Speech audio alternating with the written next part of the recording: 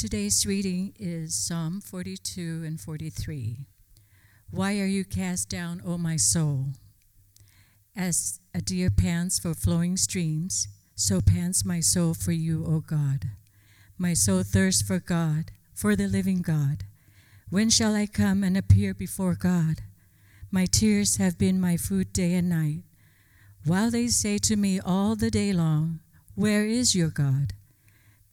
These things I remember as I pour out my soul. How would I go with the throng and lead them in procession to the house of God? With glad shouts and songs of praise, a multitude keeping festival. Why are you cast down, O my soul? And why are you in turmoil within me? Hope in God, for I shall again praise him, my salvation and my God. My soul is cast down within me. Therefore I remember you from the land of Jordan and of Hermon, from Mount Mizar. Deep calls to deep at the roar of your waterfalls.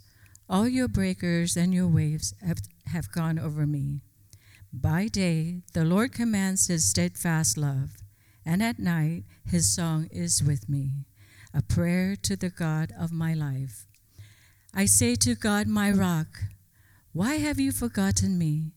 Why do I go mourning because of the oppression of the enemies?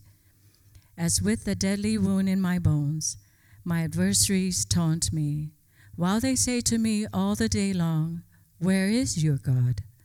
Why are you cast down, O my soul? And why are you in turmoil within me? Hope in God, for I shall again praise him, my salvation and my God. Vindicate me, O God, and defend my cause against ungodly people. From the deceitful and unjust man, deliver me. For you are the God in whom I take refuge. Why have you rejected me? Why do I go about mourning because of the oppression of the enemy? Send out your light and your truth. Let them lead me. Let them bring me to your holy hill and to your dwelling. Then I will go to the altar of God, to God my exceeding joy, and I will praise you with the lyre, O God, my God. Why are you cast down, O my soul, and why are you in turmoil within me? Hope in God, and I shall again praise him, my salvation and my God. And this is the word of the Lord. Please be seated.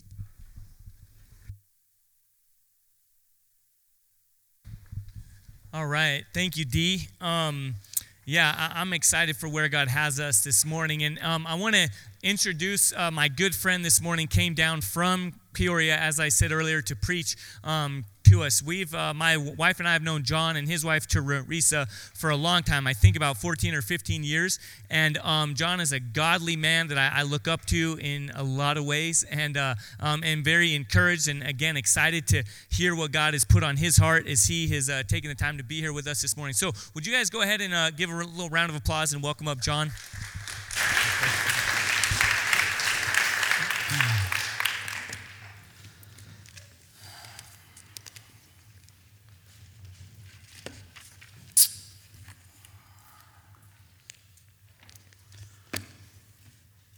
I am thankful to be here today for a couple of different reasons. One of the reasons I'm thankful is, as Dave already mentioned, my wife and I did our undergrad here at the University of Arizona in the late 90s. My wife played on the softball team at U of A and had a great time here. And then we came on staff with Athletes in Action, which is the athletic branch of the Cru ministry, which a lot of you are probably familiar with, Cru. And spent a couple years in Phoenix and then a couple years in Ohio in our initial training. And then we had the opportunity to come back and serve at the University of Arizona. And so we came back as staff with AI and served there for 7 years in the McHale building. So logged a lot of hours in that room talking to athletes about Jesus. And so we have a very special place in our heart. We have 3 kids. My middle kid, we moved here when he was, I think, 4 weeks old or 3 weeks old from Ohio. And so he grew up his first 7 years here in Tucson, and then we are now living in Phoenix. And when we moved there, he didn't understand, why, he was starting to see Sun Devil stuff everywhere. And he didn't understand. He can't like taunt the kid. Like you can't say, why are you wearing that? Like we're in Phoenix now. You can't do that, son. Like because that was his norm when he lived in Tucson. He was Wildcat all the way. And so it's been an interesting transition up there, but we're excited to be down here with you today. The other reason I'm thankful for being here this morning is just what we got to do. The reality of what's happened in the last 5 days. To sit with God's people and be honest with what's going on, I think is massively important to my soul. So being in here with God's people, even though I don't know hardly any of you, is refreshing for me. There's something about that lament of saying like, oh, how long, oh Lord, that I think we can do collectively, but when you're intimately tied to details of what has happened, like it's different, isn't it? Like when you know people in different communities that are suffering,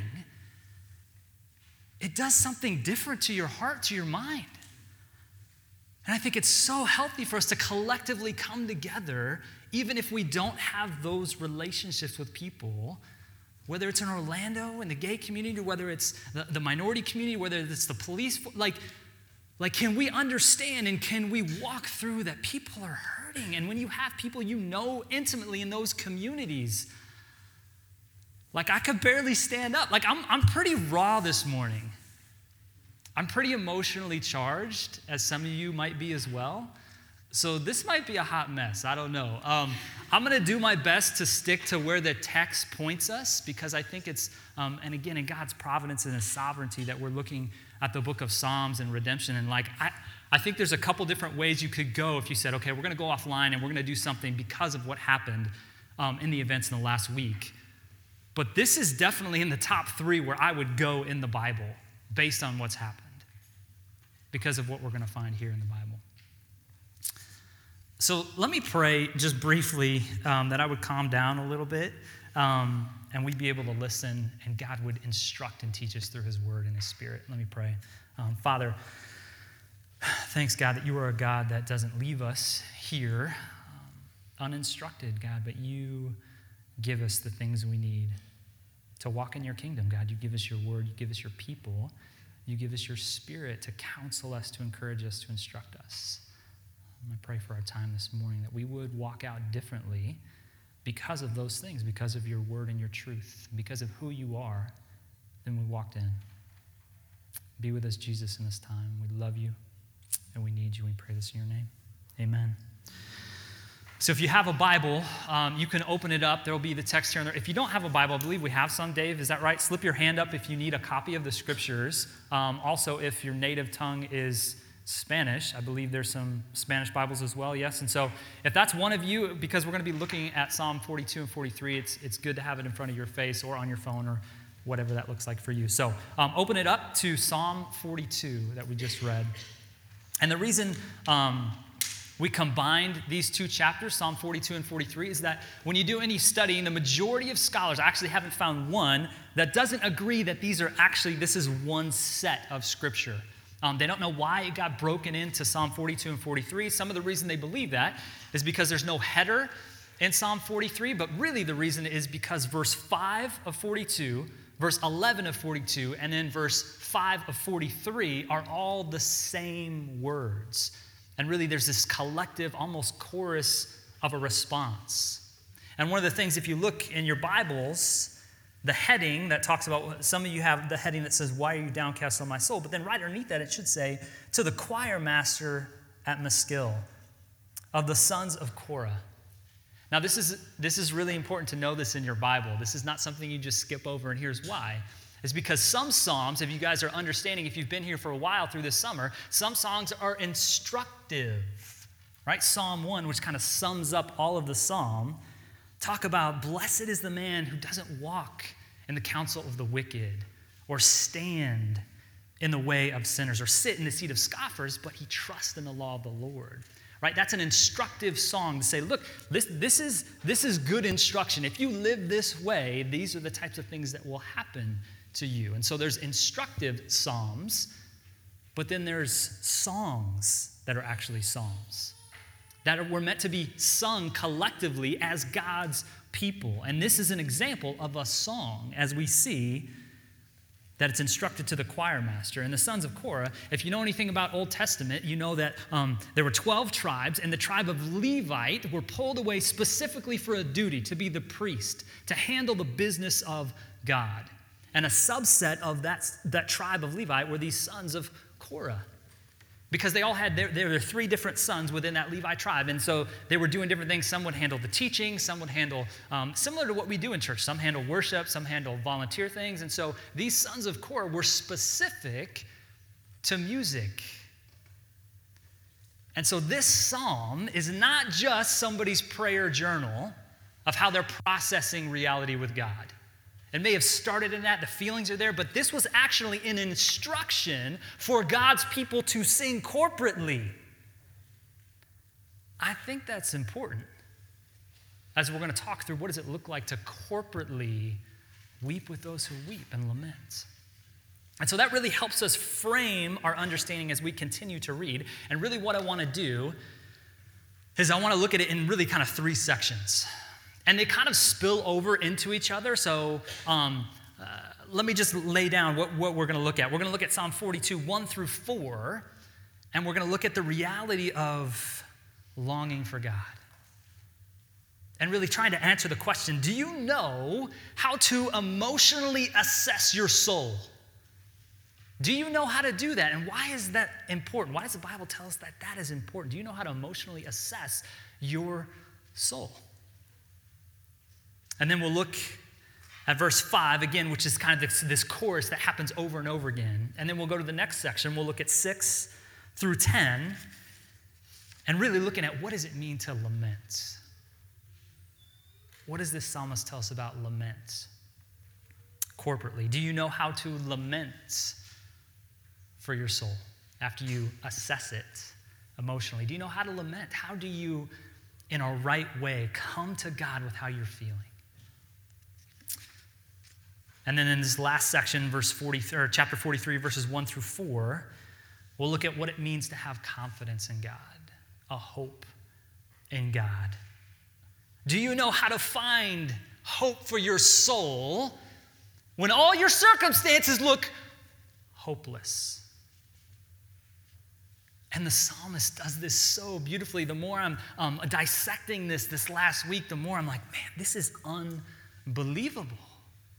The psalmist holds this beautiful tension of the right hemisphere of the brain and the left hemisphere of the brain, right? The right is kind of this emotion and feeling, and then the left is kind of this thinking and fact and logic, and he holds in tension both of these really, really well. And we're going to see that this morning. So let's look at this first section, Psalm 42, verses 1 through 4. I'm going to read, and then we'll kind of unpack it. Verse 1, as a deer pants for flowing streams, so pants my soul for you, O God. My soul thirsts for God, the living God. When shall I come and appear before God? My tears have been my food day and night, while they say to me continually, where is your God? These things I remember as I pour out my soul, how I would go with the throng and lead them in the procession of the house of God with glad shouts and songs of praise, a multitude keeping festival. Here's some of the things we pull out from this section. I would say that this psalmist is not somebody that feels connected to God and they just want to grow deeper in their relationship with God. Some of you know that. You know you've been there. You're walking with Jesus and it's good. But man, you want a deeper connection with God. I don't think that's the assessment here. I think it's clear that the psalmist here feels distant from God. They feel disconnected from God. They feel like, God, I don't understand. Like, I want to drink of your water. He uses this imagery of a deer panting when you're really thirsty to drink of the stream. But we see in verse 3, the only thing quenching his thirst are his own tears. He feels like God is not supplying that quench. I feel distant, spiritually depressed from God. Do you realize that the Bible says that's okay to assess that?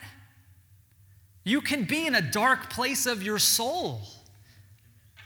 God is not afraid of those words. To be able to understand that in verse 3, again, he talks about he eats, like this last week. I was sitting over here with Dave because I can't sit by my wife right now when we're singing and lamenting. Because I got to be a puddle on the floor. When everything began to come to fruition this last week and kind of catching each other up to speed and finally getting a moment to process on Thursday, we just sat on the kitchen floor. I just wept for our friends, the reality of what's happening to them. And not that it hasn't happened for years and years and years, but the spotlight that's now on it and how they're having to deal with their emotions. And you know that feeling when you're right on the edge, you could just stub your toe and it's like a fountain of tears come out. I think the Bible is giving validity to that emotion. That's okay. And then in verse 3, to add insult to injury, he talks about the reality that like I'm fighting these tears, and then people are saying, where is God? Like he doesn't seem to be evident. Clearly, he's not around. Yeah, he's not around. Why are you following him? So when you already feel in this deep place, you have other people in your ear kind of confirming like what you're really feeling. And that's a really hard tension to fight that. And he's dealing with that emotionally. He's feeling the distance from the Lord. And this is why I feel like these emotions, the psalmist points to these. Again, he doesn't negate the emotions. Sometimes we swing from one end of the pendulum to the other. We can kind of say, and especially in the younger generation, it seems to be all about emotion. Like, I just wasn't feeling it. So I just didn't do it because my daughter, last night, she's 9. And I'm like, you didn't clean up what I asked you to clean up. She goes, yeah, but I'm hot and I'm tired. Okay. I want to validate that feeling, but you need to be obedient and go do what I asked you to do. And so it doesn't mean we swing to all feelings, like feelings are everything. But the problem is we swing to the other end of the extreme a lot of times, and we totally discount the feelings. And we say, well, I don't want to hear it. I don't want to hear it. Go do what I said to do. And the psalmist, I believe, is tapping into this reality that, like, we need to assess our emotions. Like, how are you at doing that? When somebody says, how are you doing? Like, we have to have a feelings chart on my refrigerator because I need words to help me understand how am I really feeling in this moment. And that those feelings point to something deeper, as we see here in the song. And I think emotions are, again, just let me give you a quick apologetic on emotions if you're just going, well, this doesn't make it. I don't want to be all touchy-feely. There's a man named Kurt Thompson who came and spoke at Surge, which is the leadership development for Redemption, a bunch of other churches, and he came up to Phoenix last year. And he's written a couple books, and one of his books is called The Anatomy of the Soul. He is a neuroscientist. That's what he does. He's based out of D.C., and he's written a couple books, one of them, The Anatomy of the Soul. And I'm into kind of subtitles. I like that because I feel like it's cheating. Like, it really tells me what the book's about before I buy it. This is the longest subtitle I've ever read in a book. That can transform your life and relationships. It is a fascinating book. And in chapter 7, he talks specifically about emotions and what happens in the science of your brain with your emotions. Listen to what he says. He says, one reason we underestimate the importance of emotion in our relationships with God and others is that we have an incomplete understanding of its role, specifically how feelings are experienced and expressed. He gives 3 understandings to this. First one, emotion is something that you can regulate and that regulates you. Your awareness of it, how much you pay attention to it, enables you to harness it for the purpose of growth in your relationship with God and with others. Number 2, emotional states are not influenced or created in isolation. Your emotional states have a profound impact on others, especially your children. The more you pay attention to your primary emotional states, the more you will be able to truly and effectively perceive others' emotional states as well. So if you don't do this work, men and women, you're not going to know how to parent your kids well emotionally if you've not tapped into that yourself. The third thing, emotion is not debatable. If your daughter senses the feeling of joy, shame, disappointment, or some general form of distress, that is, in fact, what she feels. Again, he's talking from a very scientific perspective, what happens in the chemicals of your brain. He continues, primary and categorical emotional states are not opinions to be countered. They are true experiences that require attention. He's talking later in the chapter about Psalms. He unpacks Psalm 51 and David's emotions, how he's feeling. He says this, I suggest that those who organized the canon of Scripture knew that what they were doing when they placed the Psalms in the center of the Bible. From the perspective of neuroscience, this book is the perfect symbolic position, pointing to the full integration of the mind as we bring together both language, the left hemisphere, and emotional states, the right hemisphere, in beauty of poetry. This last thing from him, if you do not attend to the categorical emotions like joy, anger, shame, your relationship with God will be limited. Not only will you be unable to share your feelings with Him, but you'll be functionally disconnected from His feelings to you. Do you get that? You'll be disconnected from what God wants to give you in feelings. If you don't tap into this issue of emotion, I think the psalmist does it beautifully here. He's honest with God. He's telling God he's feeling disconnected. He's sad. Maybe he's angry.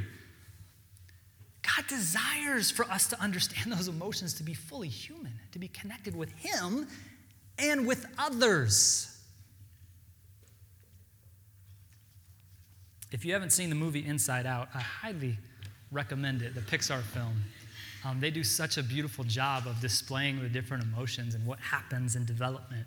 And it's like, I don't think, especially for the majority culture, the white people, I don't think we know how to do sadness or anger a lot. Well, we know how to do anger. I don't think we know how to do sadness very well. And when I think of that movie, if you remember Joy, the emotional Joy, she's always trying to push sadness in the corner, right? At one point, she physically draws a line like a circle in chalk and says, okay, sadness, this is where you stand for the day. Because Joy can't deal with the reality of sadness. And if we negate those things, if we push those emotions to the corner, we're not going to be fully connected with God. And the psalmist is clear in his emotions. He's clear about how he's feeling. But then the beautiful thing, again, is he doesn't hold to the emotions being the slave of his heart. In verse 5, you see it. He's actually kind of talking himself out of those emotions. He's taking those emotions and those thoughts captive, and he's making it obedient. He says, why are you downcast on my soul, and why so much turmoil within me? I don't understand why I'm feeling like this, but I can't negate that I am feeling this way. Hope in God, for I shall again praise Him. I don't praise Him right now. It's too hard for me. I'm too disconnected. I'm at such a dark place. I don't feel like I can praise Him, but again, I will praise Him. The psalmist is banking on something in the future, the truth of God in the future. My hope in God, I shall praise Him again, my salvation, my God. My soul is downcast within me, therefore I remember you. Verse 6, he starts into verse 6 again, this idea of now he's assessed himself emotionally, now he can begin to lament or express himself to God and to the community. And lament is simply a passionate express of grief or sorrow. Verse 6 again. My soul is downcast within me. Therefore, I remember you from the land of Jordan and Hermon from Mount Mizar. And so he's saying there's a distance. Again, there's a distance from me and God. Right at the time, people would worship in Jerusalem at the temple. And he is clearly not in location to the temple, as he is mentioning geographical places where he is far from the temple. He feels far from God. Verse 7, deep calls to deep, the roar of your waterfalls. At the breakers, your waves have gone over me. When you feel like you're in this distress, this dark place, and you feel like maybe I'm going to get some hope. Maybe you get over the wave. You feel okay, and then, bam, another thing smashes on you. That's what I felt like this week. When everything came out with Alton Sterling, and it's just like, no. Okay, maybe we can get, no. And then what happened in Minnesota? It's just like pounding and pounding and pounding on you. Your circumstances. You think you're going to get a little hope, but then things get pounded on top of you. And it's interesting to me, he uses this language, the deep calls to deep, and thinking of that metaphor of just the idea of your circumstances feeling so deep. They're like as deep as the ocean. Like you can't even fathom how deep my hurt is. You can't even fathom how painful it is.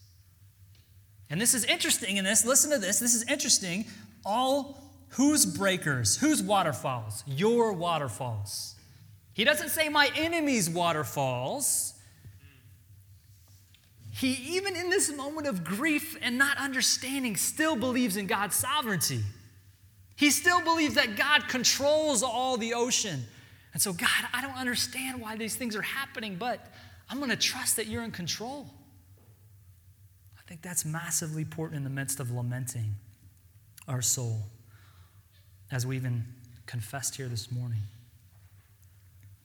And then in verse 8, so he's talking about the waves crashing over him. Verse 8, by day the Lord commands his steadfast love, and by night his song is with me, a prayer to the God of my life. So again, he's talking himself into the reality of like, even though I don't feel it, I'm going to trust that God's good. I'm going to trust that God is good. Verse 9, I say to my God, my rock, why have you forgotten me? Why do I go mourning because of the oppression of my enemy? It's interesting to me, he uses the phrase rock. It's just like if you're out in the ocean and there is nothing solid to stand on as deep as you can even imagine, a rock, something that you can put your feet on. He's saying, that is God. I still don't feel like he's there, but I know that that's the truth. There is a rock out there somewhere for me to stand on that's God, and I'm going to trust the waves crashing on me because God is changing me, but eventually I need to get back to standing on the rock. And men and women, I don't know how people are processing this reality without the hope of Jesus. What's happened the last 5 days? Without a rock to stand on. It's just this shallow form of like making yourself feel like you can do, like I can't even fathom the reality of like, well, we'll just be activists and we'll like, we need Jesus. Like he is the only answer to the darkness of sin in all of our hearts. Now, as you anchor yourself in Jesus, that now allows you to do those things, avocation, social justice. But if it's not anchored in Jesus, I don't know how they're going to make it. It's a really sad thing for me. And again, as we talk about this issue of lamenting, of weeping with those who weep, I just think it's really important to understand the reality of empathy as we talk about mourning, as we talk about lamenting. So as you think of your context, whether it's what happened in the last 5 days or just in general, if your friend is suffering from something, I want to watch a video from a sociologist named Brene Brown. She talks about this idea of empathy. Go ahead and watch this.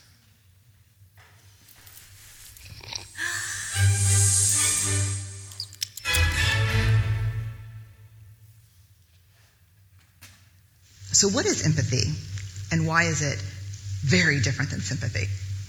Empathy fuels connection. Sympathy drives disconnection. Empathy, it's very interesting. Teresa Wiseman is a nursing scholar who studied professions, very diverse professions where empathy is relevant, and came up with 4 qualities of empathy. Perspective taking, the ability to take the perspective of another person or recognize their perspective as their truth. Staying out of judgment, not easy when you enjoy it as much as most of us do. Recognizing emotion in other people and then communicating that. Empathy is feeling with people. And to me, I always think of empathy as this kind of sacred space when someone's kind of in a deep hole and they shout out from the bottom and they say, I'm stuck, it's dark, I'm overwhelmed. And then we look and we say, hey, climb down. I know what it's like down here. And you're not alone. Sympathy is, ooh, it's bad, no. You want a sandwich? Empathy is a choice, and it's a vulnerable choice, because in order to connect with you, I have to connect with something in myself that knows that feeling. Rarely, if ever, does an empathic response begin with at least. And we do it all the time, because you know what? I don't think that's a verb, but I'm using it as one. We're trying to put the silver lining around it. So I had a miscarriage. Oh, at least you know you can get pregnant. I think my marriage is falling apart. At least you have a marriage. John's getting kicked out of school. At least Sarah is an A student. But one of the things we do sometimes in the face of very difficult conversations is we try to make things better. If I share something with you that's very difficult, I'd rather you say, I don't even know what to say right now, I'm just so glad you told me. Because the truth is, rarely can a response make something better. What makes something better is connection.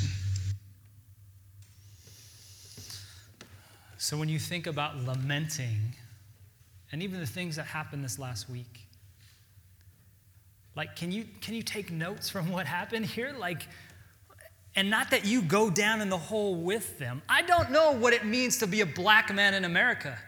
I can't step down in that space and say, like, I've been here too. I can't. And it's disrespectful to say, like, oh, I know what you're going through. No, I don't. But I know who does. Right? Jesus is the most misrepresented person in all of history. Can I sit in that space with somebody, even if I don't go down, and just take notes from that of like, man, I'm sorry. And just don't say anything. I don't know how to do that on social media. I don't know what that looks like. You just put a bunch of space bars and that's your stat. I don't know. I don't know. But even when you look at lamenting or weeping with those who weep, just as a minister, regardless of the circumstances, like look at Job in chapter 2. He's going through this intense pain. His friends do it right at the beginning of Job. In chapter 2, they come with them. It says they sat with him for 7 days and nobody spoke a word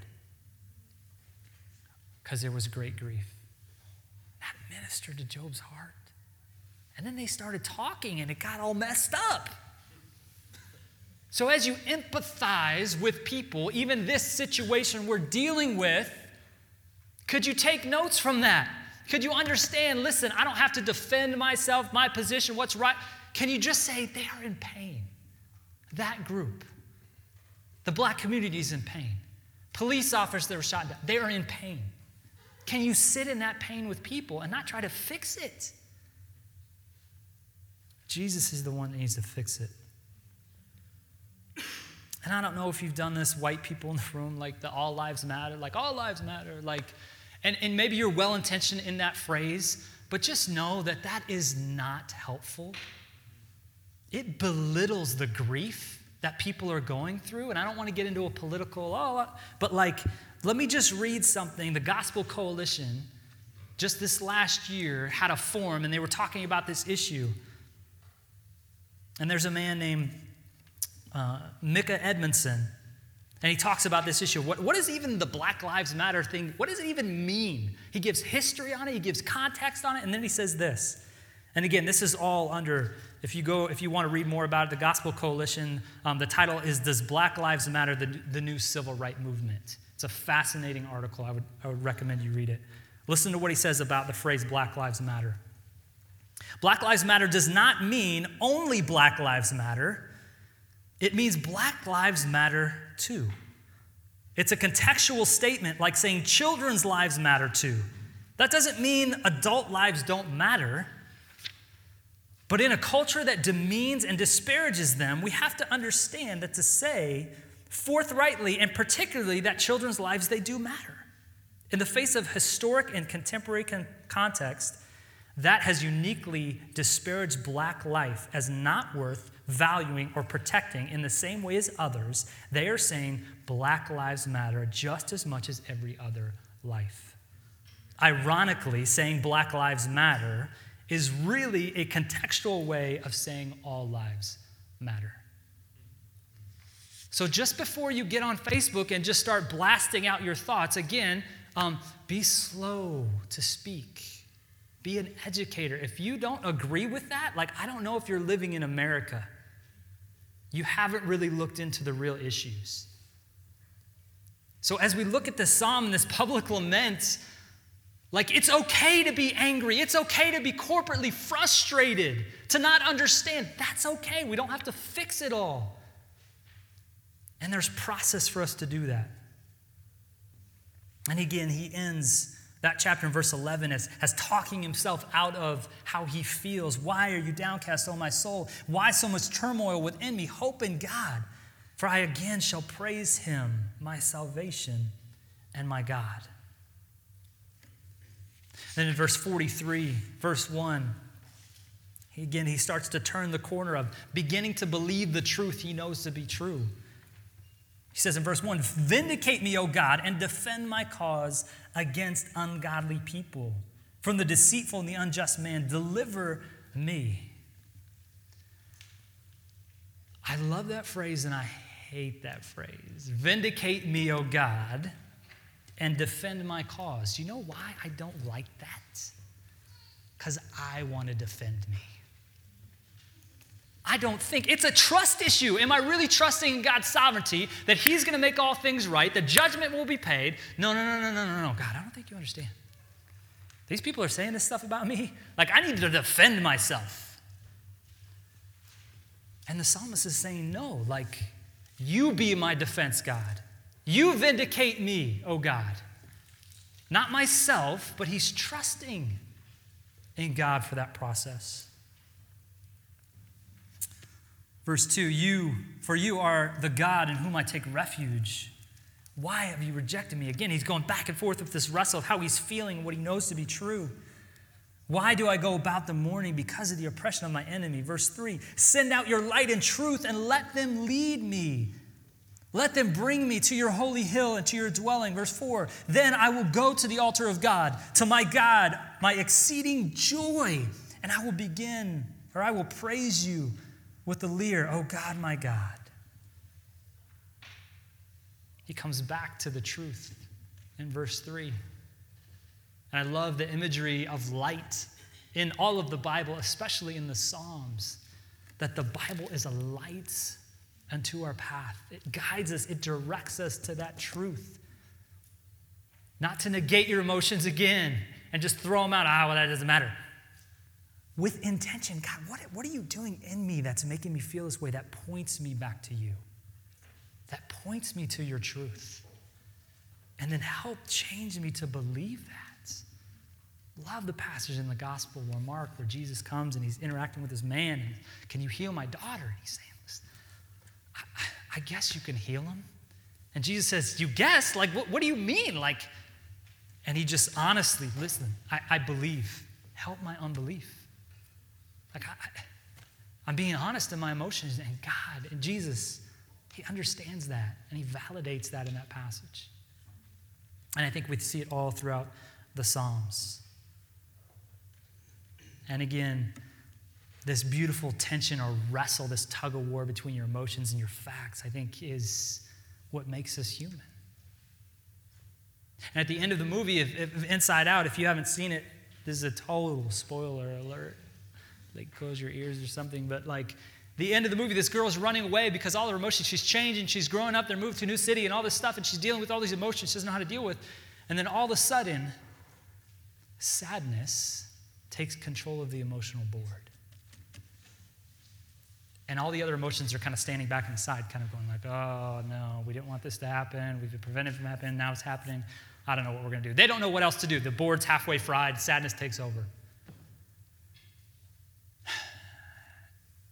And the little girl walks into her house because she realizes that she's okay to be sad. She gets in front of her mom and dad, and she's crying. She's tearing up as sadness is running the board. All the other emotions are watching. She's starting to tear up, and she starts to cry.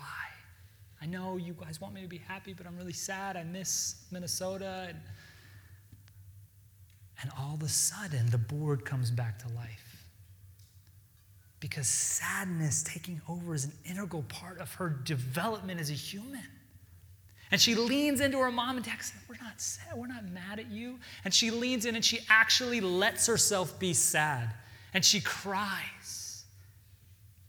And then at the end of that scene, right at the end, she's in her mom and her dad's arms and she's, and that's what sadness allows you to do. It lets you get to a point, even when we were here this morning, like it lets you get to a point of like, I'm sad, let me be real with those emotions, but at the end of it, it points me back to Jesus to say, oh, he is coming back. He is going to make it all right again. But if I discount sadness and I ignore it, I'm not going to feel that emotion of like, he is coming back. Lean into that emotion. Jesus did this the best of anyone, holding this tension, as the psalmist illustrates for us, of what you're thinking and what you're feeling in the garden. He's with his best friends. People have been following him for 3 years. They still don't quite get it. And he says, go with me to a place we need to pray.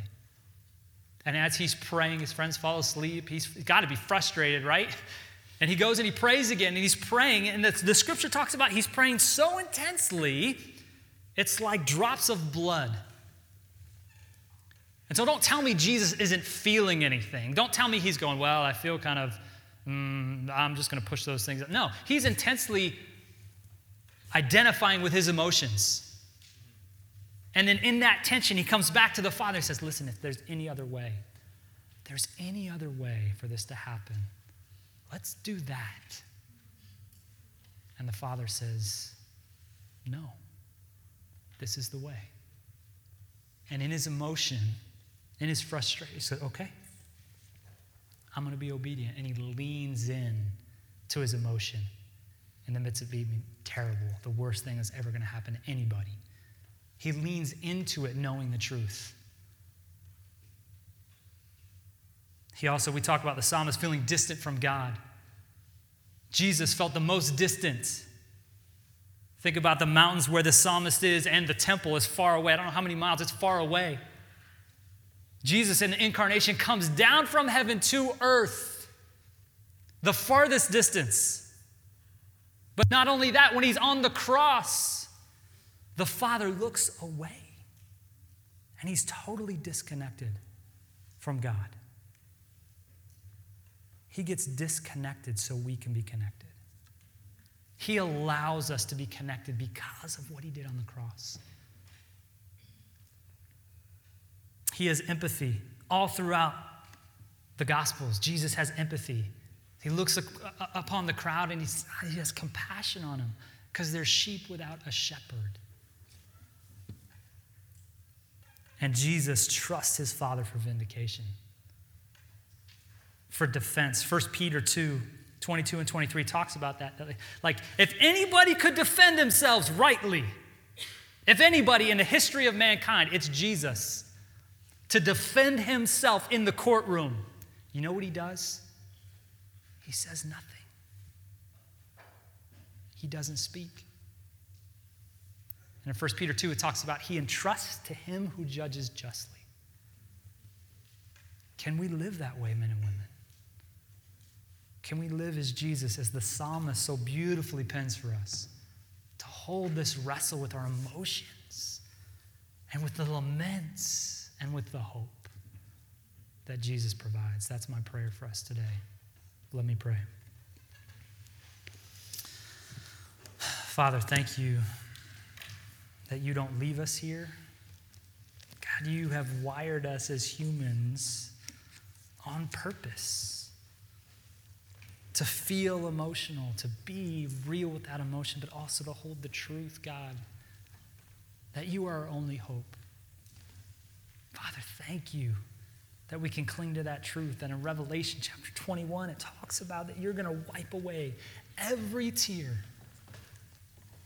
God, you're going to make all things right again. Shalom will be put back in its proper function. God, help us hope in that reality today. We need you for that. God, help us engage with our friends, God, that are different than us, that we would listen well to their stories. We would be educated on the issues. And God, that we would sit with people in their sadness, not to fix them, but God, just to be with them. Thanks, for Jesus, for giving us hope today in this. We pray this in your Son's name. Amen.